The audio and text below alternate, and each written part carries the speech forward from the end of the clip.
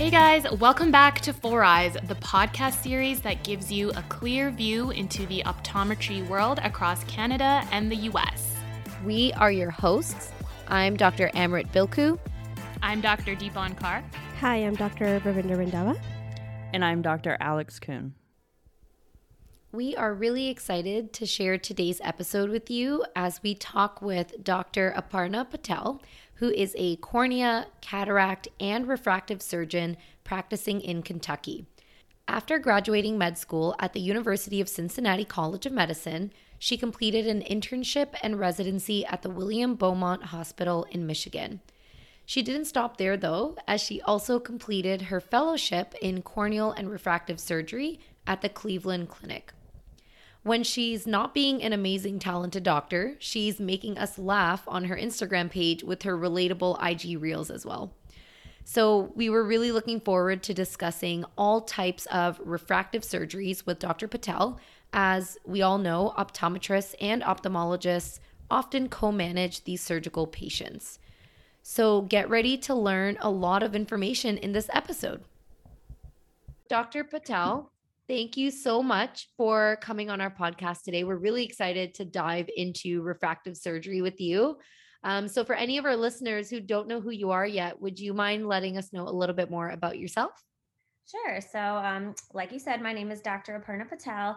I am currently practicing in Louisville, Kentucky, as well as Northern Kentucky, which is closer to Cincinnati. So my practice is in Louisville, but we do have several satellites, and my main satellite is out of Florence, Kentucky, which is Northern Kentucky.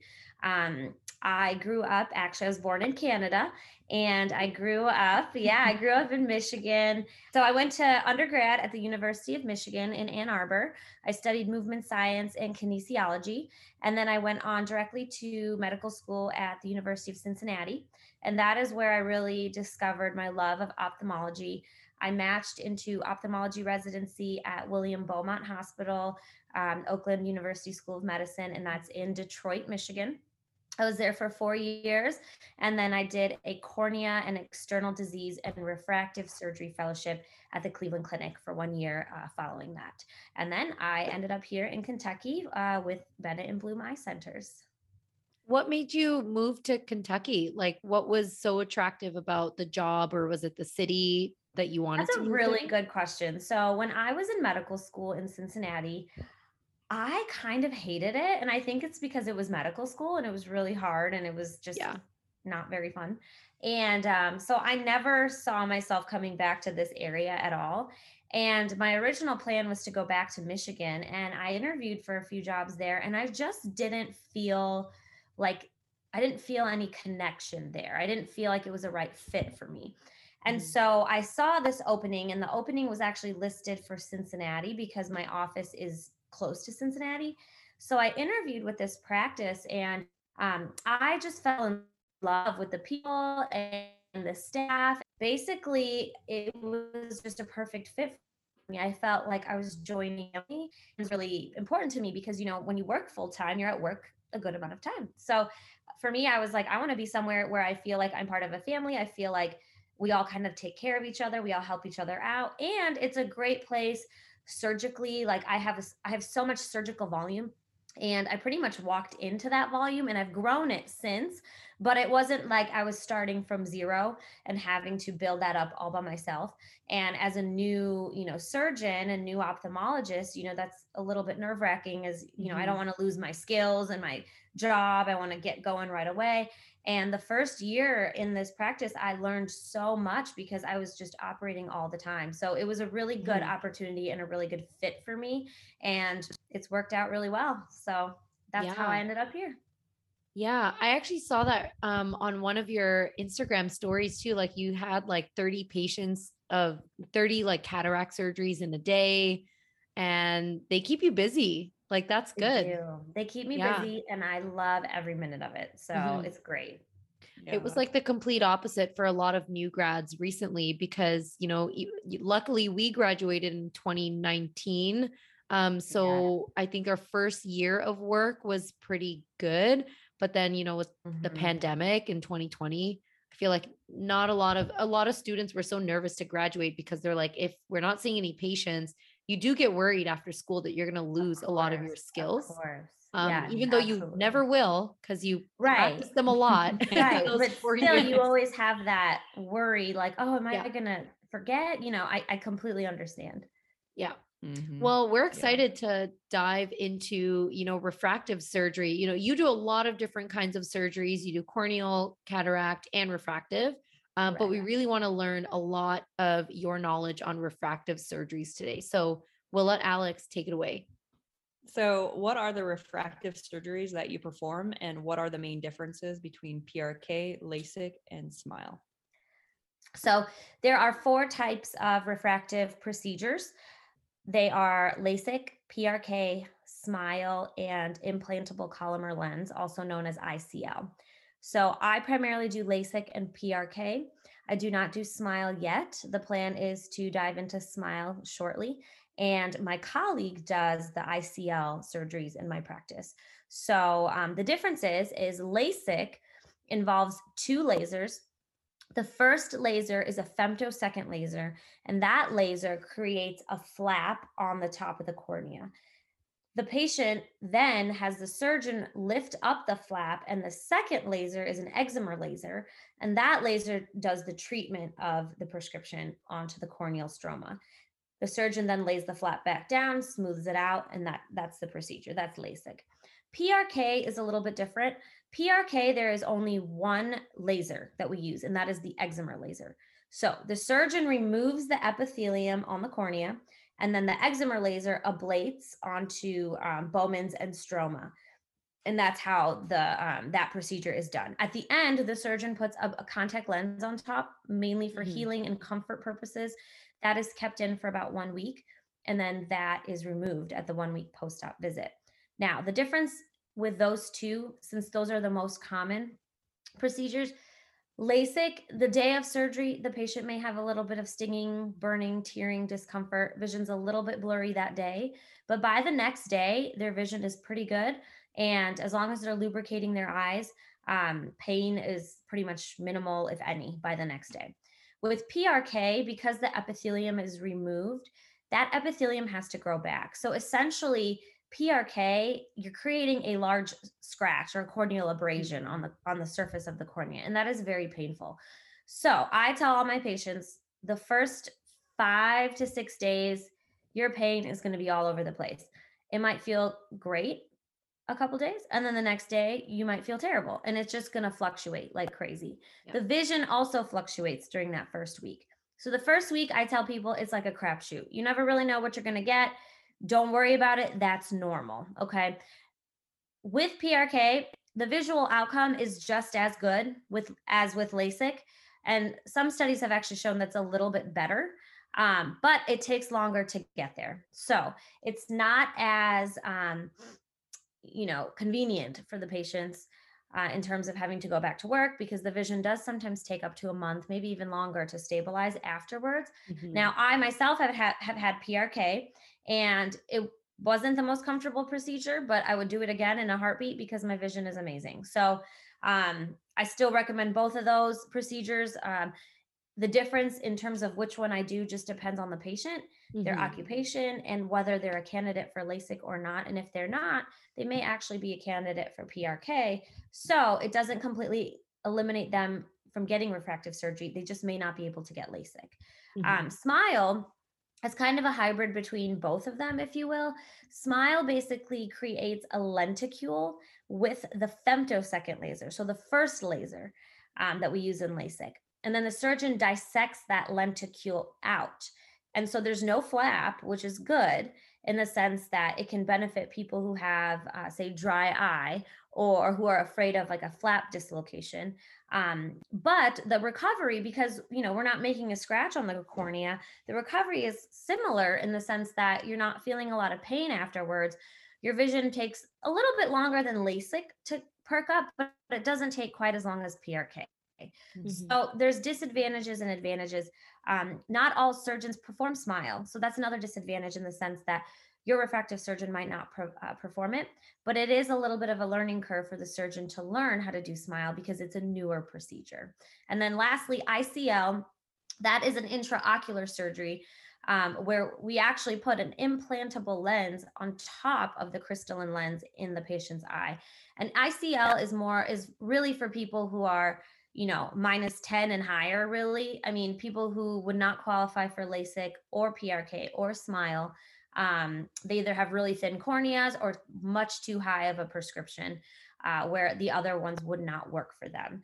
And there's also with ICL, there's limitations. So you have to have an anterior chamber depth of at least 3 millimeters, and you can't have someone who has a narrow angle have that done either. Mm-hmm. Yeah. Yeah, that's actually a really thorough explanation, which I love because I just learned about SMILE maybe like 3 months ago. And I already felt like, oh God, I just left school and now I have to learn another procedure. Because as optometrists, of course, we're not performing the procedures, and most of us are not even doing the initial surgical consultations, right? So we just work in private practice and optical or corporate settings where our patients want to know, they all say, I want LASIK. Mm-hmm. And then we need to understand what each procedure is to sort of prepare them for what are they even going for in their consultation. So you did a great summary of all of them, but I kind of wanted to just clarify then maybe for all of us optometrists. Sure. Is there any particular criteria in a patient where we can even recommend that they lean more towards one type of procedure as we're making that referral? So you mentioned ICL. Are there other certain refractive, conditions? Is there a time when maybe PRK would be best that we would know of, before the consultation begins? That's a good question. In most cases, it's going to be a little difficult to discern that without doing, a full topography, full manifest, full cycloplegic refraction, all that stuff. But a couple things that you can look for, if they have ABMD or any anterior dystrophy, I like to recommend PRK because we're going to treat that at the same time. So those patients, I like to do PRK on those patients because also when you have irregular epithelium on the cornea and you create a flap, that epithelium, you have a propensity of getting like epithelial ingrowth and all the things that can happen with a flap and irregular epithelium. Now, it's not a super high risk. We still do LASIK in those patients, but I prefer PRK in those patients. So if you do see someone who has a fair amount of anterior membrane dystrophy, that might be a good one to say, hey, maybe PRK would be a good choice for you. The other things are corneal scars. So if the patient has a very superficial corneal scar that's like subepithelial, that's fine for LASIK. But if they have a deep corneal scar, that femtosecond laser is going to have a hard time creating a flap through that. So someone with a deep like stromal scar, I would recommend PRK. I wouldn't necessarily say they're not a candidate. I would just say PRK would be the best way to go. And we would determine if they are a good candidate or not at their evaluation. But that's more of a patient I would suggest PRK for instead. I'm trying to think of any other things that you guys would see, but I think those are the main ones. If you have a patient who's like a -12, I mean, you may say, hey, you might not be a LASIK candidate, but you may be a PRK or an ICL candidate. I typically don't do PRK above -10. But if that patient has a thick enough cornea and they're not really young and they have, all the other metrics are good, that it's a possibility. So during the evaluation is when we would find that out. But those are kind of things that you guys can look for in your office to see, maybe you could have it or maybe not. Does that also apply with just astigmatism? Because I have a lot of patients who will be plano and then -4, with astigmatism. So are those like, what number would that be a good cutoff to recommend ICL versus, That's a good question. Yeah. So astigmatism is actually just fine of an indication for LASIK or PRK. ICL will treat 1 to 4 diopters of astigmatism at the spectacle plane. But if someone is plano -4, I wouldn't even consider ICL. I would go with either LASIK or PRK. Again, given that the rest of their corneal exam, their topography, everything else is stable. And those are some of my happiest patients, the ones that just have so much astigmatism, and then all of a sudden they don't, and they're just amazed at how, we can get rid of that for them. So yes, that's another good indication for even LASIK and PRK. Is there a type of refractive surgery that is better to recommend for dry eye patients that have minimal to moderate symptoms? So there's literature that says that SMILE is better for patients with dry eye because, we're not cutting the corneal nerves and we're not creating a flap. Also in the past, PRK was a better option for those patients. For me, I would probably go with PRK. However, most mild to moderate dry eye, in my opinion, because I'm a corneal specialist, most of that is due to eyelid hygiene. And so if you can treat the patient's eyelids and get their hygiene better, most of that will go away. And if they can maintain that, you're golden. I mean, you're good. You're fine with LASIK, you're fine with PRK. And so if someone comes in, they have mild dry eye and they're motivated to have LASIK, what I do anyways is I go ahead and I aggressively treat that dry eye with very conservative measures. So I'm not adding more chemicals onto the cornea. I'm not adding steroids. I'm not adding more drops. I'm adding preservative-free artificial tears. I'm using lid scrubs. I'm having them use a Bruder mask. I'm having them use hypochloric acid spray, all that stuff to really maximize their eyelid hygiene to treat the dry eye. And then I see them back. And if that dry eye is gone, they can have LASIK. Just knowing that, hey, you may have to maintain your eyelid hygiene, which everyone should be doing that anyways, obviously, in my opinion. But now most patients who get refractive surgery are younger, and younger patients tend not to have as bad of dry eye versus older patients. So, if they are able to treat their dry eye and it looks good, clinically, and they feel good they feel good symptomatically, then I think they can still have LASIK if they're motivated to continue that treatment. Otherwise, I would say PRK would probably be my next go-to. Okay. Yeah. Just out of curiosity, what dry eye testing do you think most ophthalmologists are doing when they do a consult for refractive surgery? Honestly, I just look at their eyes, because you can tell a lot. I look at their tear breakup time. Because that'll tell me the health of their meibomian glands, and if they're clogged, if they have meibomitis.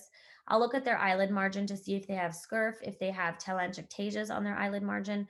And then I look at their cornea. Do they have punctate epithelial erosions or SPK? When they blink, is the tear film nice and regular? Is there a lot of mucus in the tear film? Is there a lot of mascara and makeup in the tear film? A lot of debris in the tear film? So I honestly clinically just look at that, and then I ask them their symptoms. Now, of course, we have Schirmer's testing and all that stuff, but we don't even really do that at our refractive evaluations, because it's just as easy to just look at the patient and say, oh yeah, we need to get this better before we move forward. Yeah.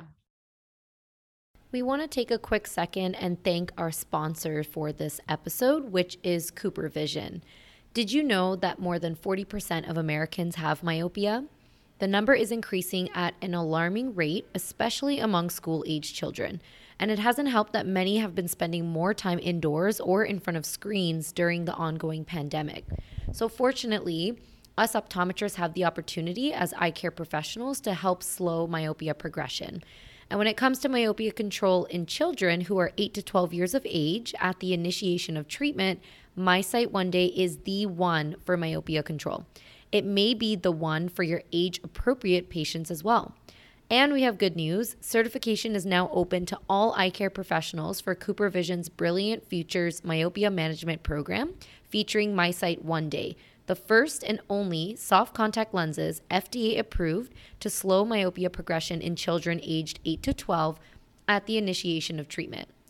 Once you complete your certification, you will also have access to resources and support that will help you communicate with parents, grow myopia control in your practice, and make a difference for age-appropriate children with myopia. So act today and change tomorrow. To get started, talk with your CooperVision sales rep or visit coopervision.com for more information. Now, back to our interview. In your opinion, is there an age group that should be more cautious towards refractive surgery, how about advising patients that are in their mid 40s to early 60s? That's a good question. So, LASIK is FDA approved for patients 18 and older. I am cautious in patients under the age of 21 just because I feel like their corneas are still changing a bit, especially if they are in school and they're studying a lot. Things are going to be changing. The younger the patient, the more cautious I am. Obviously, I'm very strict on the parameters of their eyes to make sure that, they won't change, they won't get any ectasias, things like that. The ideal age is probably going to be about, 24 and up until about the mid 40s. Now, patients in the 40s, I still think are very happy with refractive surgery. They start to get into that presbyopic range. So when you tell someone in their 40s who's pretty young and they're still really active and you say, hey, you're going to be looking at a bifocal soon, they're like, oh gosh, I don't want a bifocal, Yeah. So, you can say, hey, we can do your refractive surgery, but at some point in the next several years, you are going to need reading glasses. But they're cheap. You can buy them anywhere and you can have multiple pairs of them. You're not buying an expensive pair of bifocals every year. And a lot of them just don't like the idea of a bifocal if they are, seeking refractive surgery information. So in that sense, my 40-year-old, early to mid 40-year-old patients are very happy with refractive surgery because then they just need to, they may not even need the reading glasses yet, but in a few years when they do, they're not that upset about it. When it comes to patients older than that, who are more in their 50s and 60s, it's a really case-by-case basis with the 50-year-olds.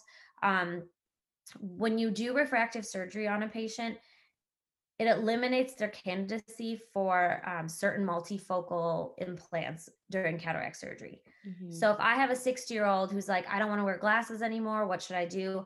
I kind of push them more towards a refractive lens exchange and say, hey, just get your natural lens removed, get a multifocal lens, and then you got everything. You have distance vision, intermediate vision, near vision.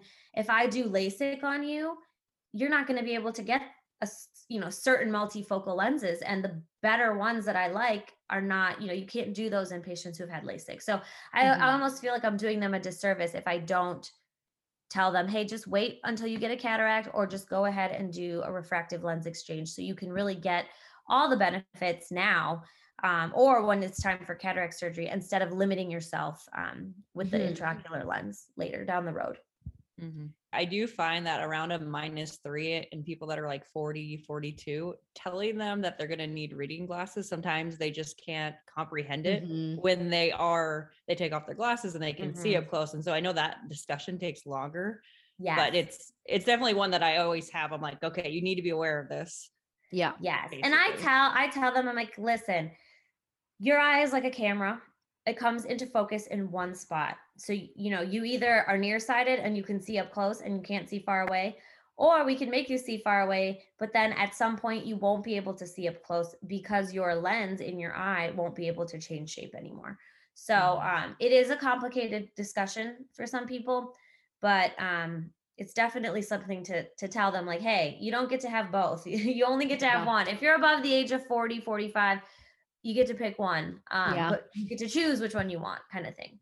Yeah. There have been so many -1s to -1.5s that are in their 30s and they tell me they want LASIK. And to be honest, I never refer those people because I do tell them, I'm like, listen, you are going to thank yourself when you're 45 to like 55 that you did not do refractive surgery. Because again, I say you can drive without your glasses, so you don't need them full time, and your reading vision's great. So I explain to them, if you get LASIK tomorrow, you will need reading glasses because you're so used to that accommodation. I don't necessarily think that's true. I think if they're not hitting presbyopia yet, they won't need reading glasses. Sorry, more for I meant like their accommodative status is also just changing in the sense where when you're nearsighted, if people naturally feel comfortable removing their glasses to read versus now they're an emmetrope and they're, still reading at that same distance, they're still using their accommodation. They could have accommodative insufficiency, accommodative dysfunction. And then maybe they would feel more comfortable with reading glasses. I didn't mean they'd enter presbyopia earlier. With contacts, I feel, or with patients like that, if you put them in contacts and they're happy like that, then I find that they'll be happy with refractive surgery. LASIK. Yes. Yeah. Because that's what it's going to mimic. And I actually have done LASIK on some people who are -1.5, but they're in their 20s and they're in their early 30s. But they're like, I'm really active. I like to do this. I like to do that. And I can't wear my contacts. I can't wear my, blah, blah, blah, blah, blah. And in that case, case by case basis, yes. But I wouldn't automatically tell them that they couldn't get it or they wouldn't like it, because if they like their vision in contacts, they're going to like their vision with LASIK. Now, of course, you're right. Once they hit their mid 40s, they're going to need to put on a reader. And if they're okay with that, cool. If they're not, then maybe just wait. You'll be fine. If there's a patient who's like in their 40s, who's like a -1, I'm like, just wait. Yeah. Wait. I mean, unless you are that motivated to not wear them, if again, you have a very active lifestyle, you need to see clearly, you're a pilot or, something like that. But for the most part, those patients are still very happy afterwards. Yeah. Yeah. I kind of wish I was corrected to a -1. Really? How old are you? I had LASIK when I was 21. Oh, okay. I'm 27 now. Oh. And I was a -7. So of course I love my LASIK results. Like vision is still very good. And it did change. Like you mentioned I got my LASIK done the summer before optometry school started. And oh my gosh, I really needed reading glasses during optometry school. And my prescription did change quite a bit. It became more hyperopic. Okay. But now I'm actually back to Plano because school has ended. I don't use my laptop anymore. I'm not really reading a lot. So and too, if you are on your computer or like studying a lot, you could have been having accommodative spasm or like putting on readers would just relax that. And it's not necessarily that you need it. It's just that it feels better to not have to just constantly accommodate to look like more for comfort. For comfort. Exactly. So like I was a -7 and I got PRK when I was 25 and I'm 30, almost 34 and I'm happy as a clam. Like my vision is great. Like I love would never the want results. -1. But I'm just used to being Plano now. So like, I just like it perfect, I guess. And Amarit was the youngest, like out of our friend group. Like I'm 30, Deepan's 32, I believe. And then Amarit. She's not going to be happy you said that on the podcast. I mean, I'll have to take that out. Yeah, take that out. Anyway, but Amarit's the baby. So I guess I should say we're not all 27. Basically. Not either. It's fine. Yeah, Alex is like, let me just point out we're all more mature here than Amarit. I just want to say that out loud. But Alex, like, have you ever, because I'm sure you've considered LASIK. Your dad's an optometrist. You're like -12, 10. I'm -10. I didn't really consider LASIK more so. I considered the ICL. ICL. Yeah. Yeah. So what made you not get the procedure done? Yeah. I do well with contacts and I always have. So I've been in contacts, I think now almost 20 years. So, and I just stabilized. That's another thing is this last year, I just stabilized prescription wise. Yeah. Cause I was changing all throughout school. I just kept getting higher and higher. So yeah, like Dr. Patel, I do the same thing that you mentioned too, where a lot of the young 20-year-olds, when they want LASIK, I always ask them, are you in school or are you doing any graduate school? Like, are you going to do an MBA or a master's? And a lot of them will say yes. And then I'll give them that warning.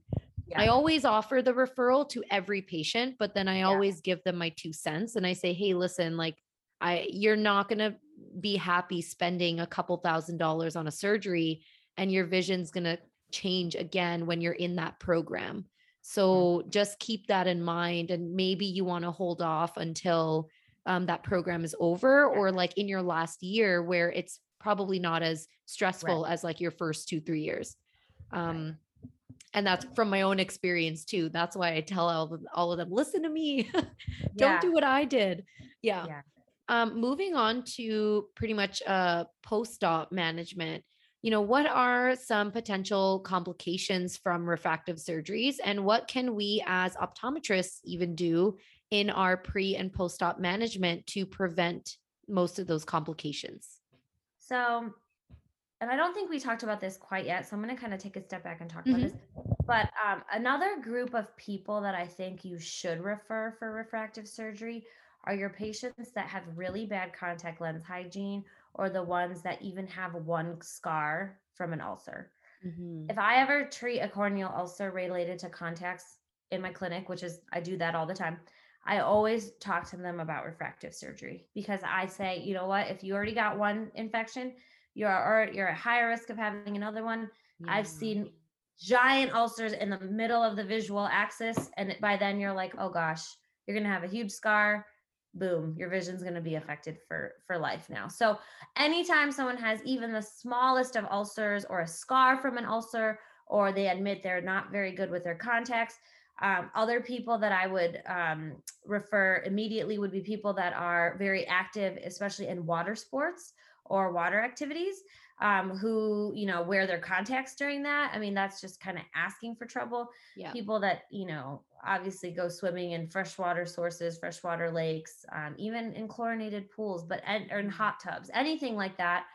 I feel like those patients are just like a ticking time bomb, especially if you add poor contact lens hygiene on top of that. So I always recommend refractive surgery for those patients, because I'm like, your risk of refractive surgery is like nothing compared to your risk of going blind from a contact lens related infection or ulcer or something like that. So those are the people I really try to push towards it. Yeah. Because I think it's doing them a service by not, having them continue that poor hygiene.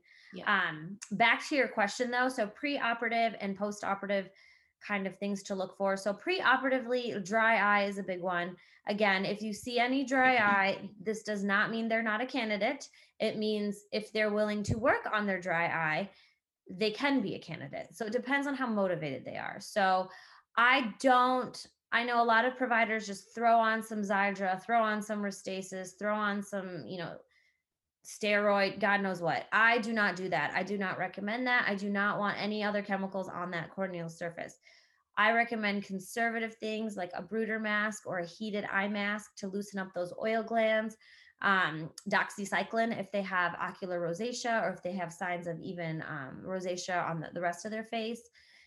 Lid scrubs. I love lid scrubs. They can do their own at home, or they can buy the commercially available ones. I think the commercially available ones are better. I spend a lot of time talking to my females about eye makeup removal.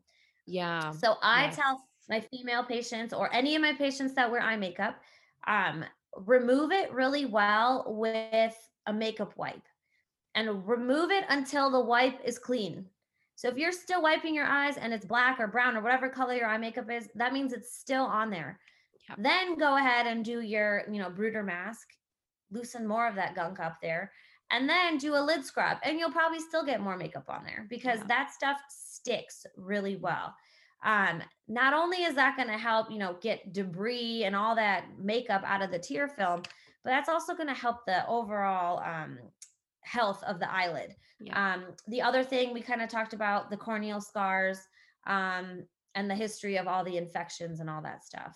So that's really the preoperative stuff that I, think you guys could probably find and look for and maybe counsel patients on. The schooling, if they're going to be in class, they're going to be looking at a computer, looking down, looking up, looking down, looking up. That's one thing as well to talk to them about. In terms of post-operatively, most commonly with LASIK, what you're going to see is debris in the interface of the flap. Debris bothers the eye doctor, but the patient is not going to notice that.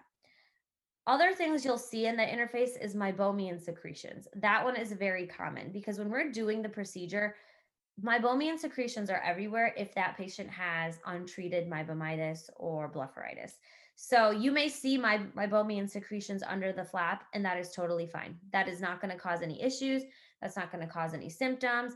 It's going to bother you as the eye care provider because you can see it, but it's not going to bother anyone. I wouldn't even tell the patient they have that, because then they're just going to be like, what's that? What's that? Blah, blah, blah, blah, blah.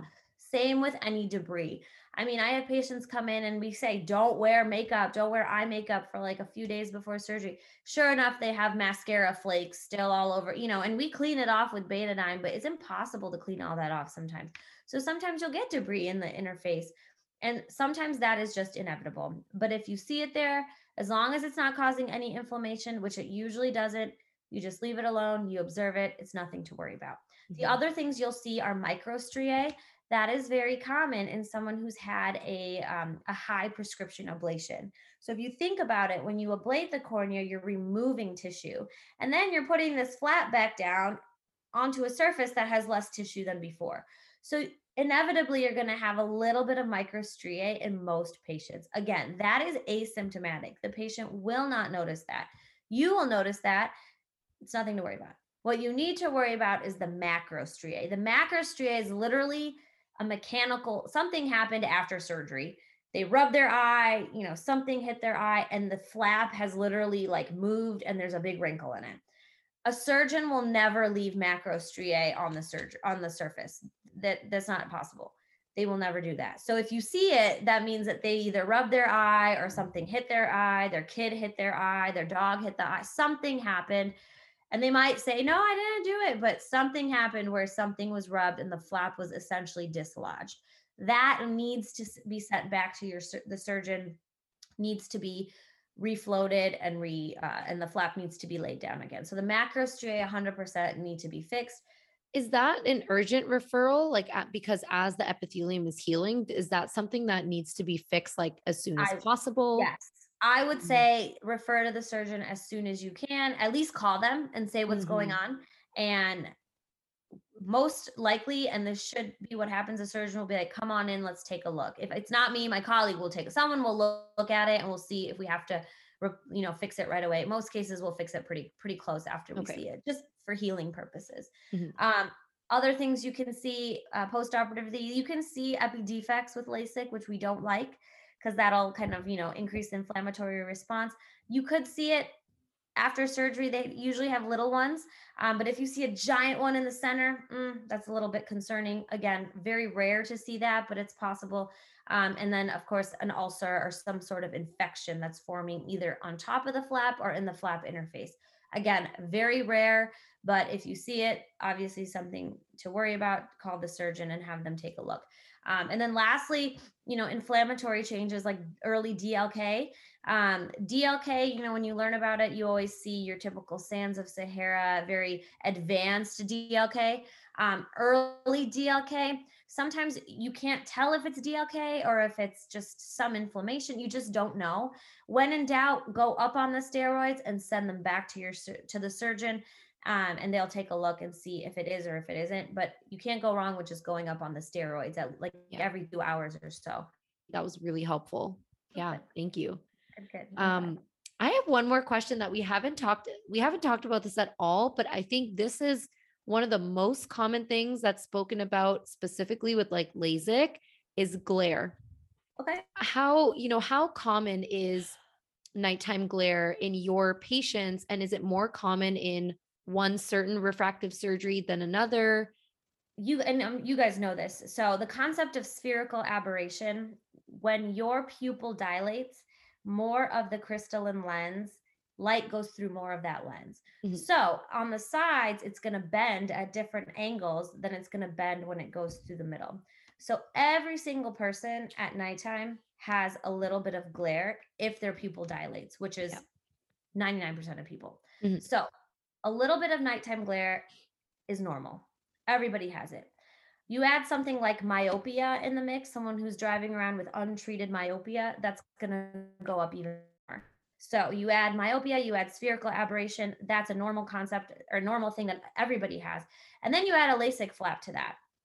And what I've noticed is if my patients have lighter colored irises, or they have very large scotopic pupil size, they are more likely to experience glare. And that's because when your pupil dilates and say it's outside the range of that LASIK flap, you are going to have more light hitting the edge of that flap. And some people are going to be more, they're going to notice that more. They're going to be more symptomatic from that. And that's going to increase the glare. So all those three things combined, yes, when you have LASIK, you are at a higher chance of having glare. Now, whether or not that's going to bother you also depends on the person. Yeah. So, I have patients who are like, oh yeah, I do notice the glare, but it's fine. It doesn't really bother me. I had glare before, or some people are like, oh my God, it's awful. I hate it so much. I can't do anything. So it also depends on the person. But my general rule is I tell people there's a chance that you're going to have more glare at nighttime. That's something to keep in mind with LASIK, particularly. PRK, not so much. But with PRK, you still have the spherical aberration. So people, when you have something done, people tend to say that whatever symptom they have is because of that. They may have been having that before, but they didn't really notice it. So with PRK, I don't hear that complaint as much. But if you ask them, they'll be like, well, yeah, I have more glare, and I don't necessarily know if that's true or not, or if that's just something they notice now. With LASIK, yes, you are more likely to have more glare. But again, it just depends on the person, on their iris color, how big their pupil gets. And as you get older, if your pupil starts to get smaller, which it does, that effect should get better. The other thing is people get used to it. People learn how to adapt to that. I notice that even when I drive at night, I don't particularly like it, but I'm like, well, I can still do it. And that's just been like that my whole life because those lights, they're uncomfortable. So, something that I definitely talk to my patients about. Most of the time, it doesn't deter anyone from having it done, but I tell them that is something that they need to expect, and that it's pretty common. Is there a certain scotopic pupil size in like millimeters where you'll know that this person may likely experience more glare? Like an average pupil size? Yeah, because so the flap diameter, and this is a thing that varies with surgeon and laser.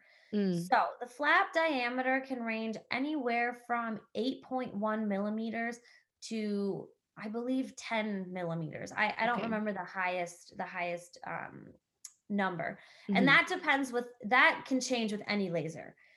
So it just depends on the surgeon. It depends on which laser they use. It depends on which size flap they create. If you create a bigger flap, you are cutting more corneal nerves. So you are at higher risk of getting dry eye, but less at risk for getting things like glare at nighttime. If you do a smaller flap, less likely to create dry eye symptoms because less corneal nerves are being cut.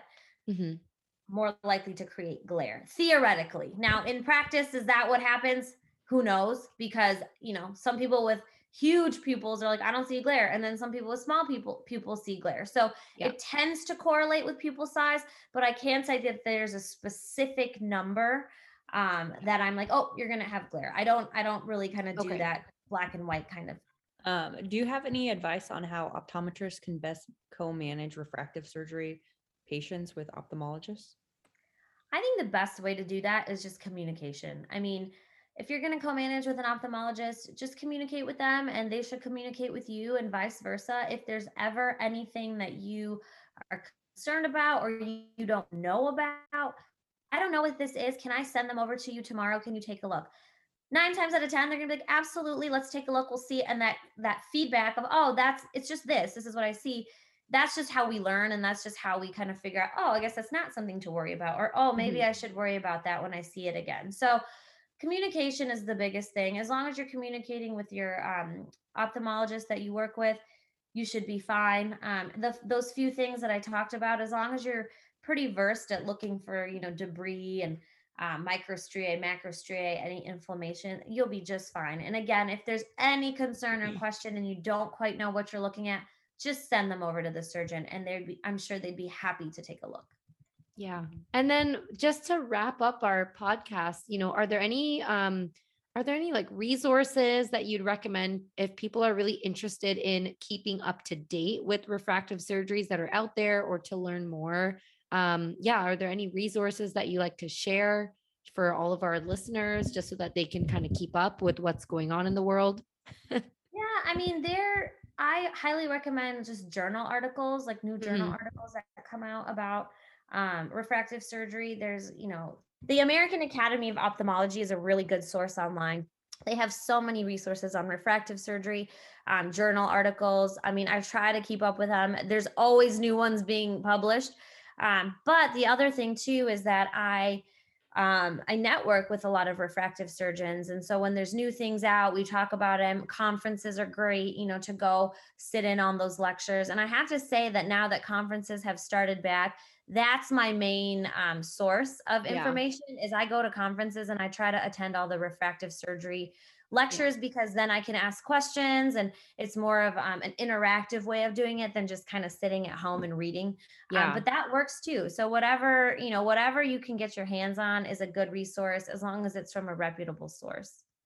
Yeah, thank you. This was great. I love this podcast because you know what? Our patients are always asking about refractive surgery. And I think after we graduated, it is more challenging to keep up with new things that are coming out.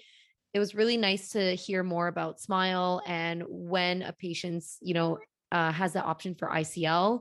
Like, again, that's still something that like never really comes to my mind as often. So hopefully this really helped a lot of other listeners too. And we'll definitely share your Instagram handle and your website as well, just so that our listeners can learn more and be entertained at the same time. Because we definitely were. But yeah, thank you so much, your dog's Dr. so cute. Patel. Oh, thank you. He's pretty cute. I'm not gonna lie. Oh yes, your dog too. Yes. He's so cute. Thank you so much for having me. It's been a pleasure. And please reach out if you have any more questions or if any of the listeners have any questions. You can reach me on Instagram or email me or whatever's easiest. Bye. Bye. Thank you to everyone for listening to Four Eyes. If you enjoyed this episode, please be sure to subscribe and leave us a rating to give us feedback on how we're doing. You can also check us out on Instagram at 4EyesOptom for more content. Look out for new episodes every Wednesday. So until then, stay tuned.